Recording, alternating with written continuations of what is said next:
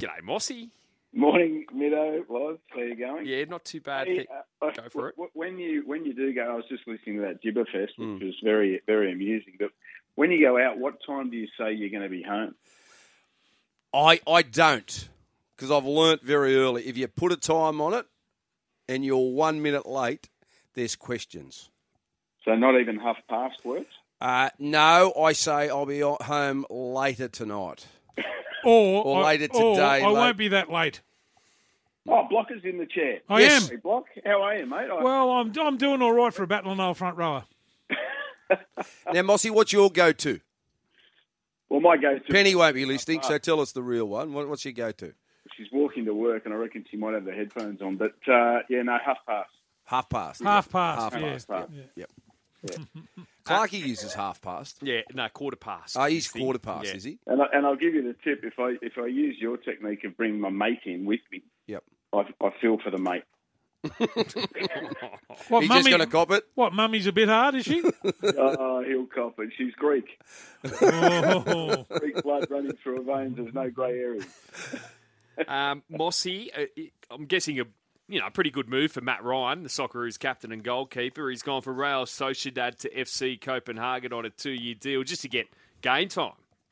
Yeah, that's right, Middo. We touched on it the other morning, not on Matty's transfer specifically, but the Socceroos are now on the move to make sure they're playing games, and that's great news heading into a World Cup. And look, that move to Copenhagen I think is great because Andrew Clark is there, the ex-conditioning coach for the Socceroos, worked with Clark at the Mariners and Sydney FC, and then he went to the Socceroos with Arnie, and he's top shelf, and that'll be great for Matty to have a familiar face there. But he's a pretty well-travelled European footballer now, Matty, having spent time in the Premier League, La Liga, and now over there to Copenhagen. So I think that's a fantastic move, and there's others on the move as well. We saw Martin Boyle go back to Hibs and score a dramatic late equaliser in the derby against Hearts the other night, a day after he flew in. So, that'll give him a massive boost coming back from the Middle East and back where he knows the football, the intensity's good, and I think there's some good signs there. Now, there's been a change to the opening fixture at the World Cup, which is barely 100 days away. It's now going to be Qatar against Ecuador on November 20, a day earlier than originally scheduled. It was to be Senegal up against the Netherlands. But, changing this so close to the World Cup, doesn't the host nation always open pretty much anyway? Yeah, that's right. What were they doing? Not sure, to be honest. And, I think the one thing that we've learnt over the last couple of years is everything is subject to change. So, look, I don't think it'll have too much impact, but, not sure what the reasons are behind it. But as long as it doesn't impact negatively the Socceroos' preparations, then I'm sure no one on this side of the world worries too much about that. Manchester United, always in the news at the moment, mainly negatively, and now Marcus Rashford's been linked to PSG. I guess he hasn't set the world on fire in recent months, has he?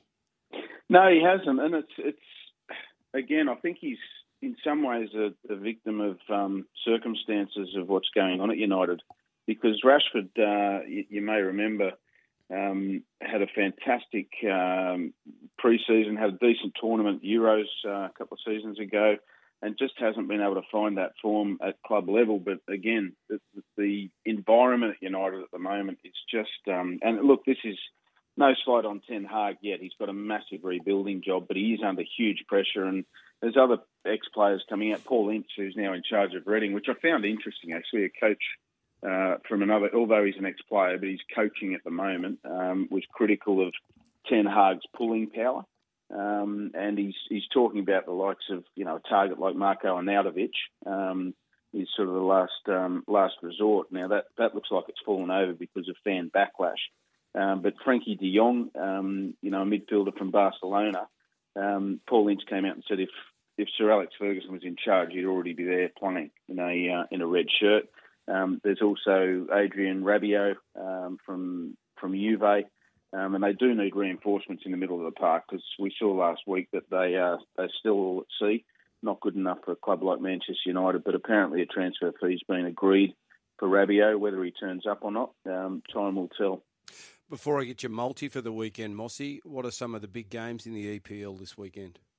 Well, there's obviously the London derby, Spurs and Chelsea at Spurs, so that should be a ripper. Chelsea went away and won 1-0 at Everton last week. It was a penalty that got them over the line.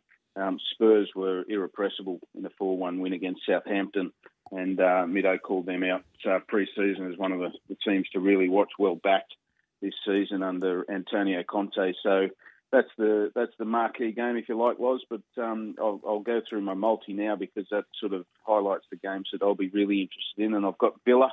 Mido, you ready? Yeah, got it. Ready to rock. Here we go. Villa to beat Everton. Villa lost last week 2-0 to Bournemouth, so I'm expecting them to bounce back this week against Everton at home. Into Arsenal to beat Leicester. Into Spurs to win the big London derby. And I've just thrown Liverpool in there to get bounce back from that 2-2 draw to Fulham last week to beat Crystal Palace at home. I think it's paying over the $10 mark. And that's, the Liverpool game's not until Tuesday morning, 5 a.m. that game, our time. So Aston Villa, Arsenal, Tottenham, Liverpool, the four-legger, $10.03 if you don't mind, Mossy. There you go. Do your multiplier and give it a bit of fat. Absolutely. Now, just a quick one, a call out to the Matildas under-20 girls. They won their first Women's World Cup under-20 World Cup game against Costa Rica. They were 1-0 down, and then goals to Sarah Hunty, Briley Henry, and Kirsty Fenton got them over the line. So that's a massive result against Costa Rica in Costa Rica. So they've beaten the host nation in their Women's World Cup opener. Oh, great stuff. Mossy, you go and have a good weekend. Thanks so much. Good on you guys. Take care.